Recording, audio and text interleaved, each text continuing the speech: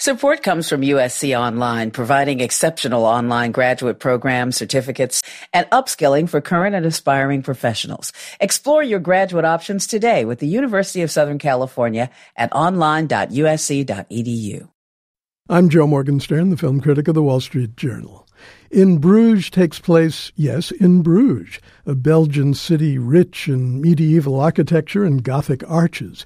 I say this, maybe archly, because archness can be an affliction in the genre of this movie. It's a whimsical gangster movie, one of those absurdist comedies with eccentric thugs spouting elaborate language. The heroes are two hitmen, and the tone is often absurdist, but the film is also very funny and surprisingly affecting.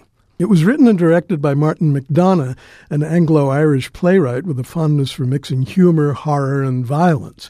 The hitmen, Colin Farrell's Ray and Brendan Gleeson's Ken, have been sent to Bruges after botching a job in London.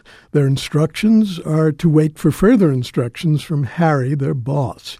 Ken is a happy camper, eager to see the sights and steep himself in the city's history. Ray is terminally bored by the city's slow pace and the very notion of culture. History, he says, is just a lot of stuff that's already happened. The plot takes one turn when Ray goes off on his own tour of Bruges and finds a baffling version of his own true love. Then comes a startling turn that tests the mettle and the honor of Ray and Ken alike. The pivotal figure at this point is Harry, the hitmen's boss. He's played by Ralph Fiennes. It develops that Harry sent his men to Bruges because he'd visited the city as a child and was moved by the experience. I never expected to be moved by In Bruges, but I was.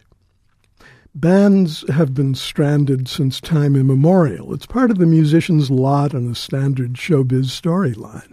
Still, the comically distressed toodlers of the band's visit are another story, fresh and new. This modest little fable from Israel in English, Hebrew, and Arabic has spellbinding resonances but never breaks the spell by blowing its own horn.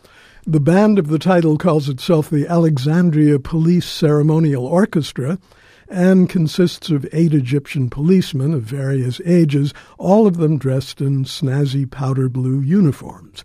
They've come to Israel to play at the opening of an Israeli-Arab cultural center, but no one is at the airport to meet them. They get themselves lost and end up in a drab desert town that redefines the middle of nowhere. The movie was written and directed by Aaron Colleran.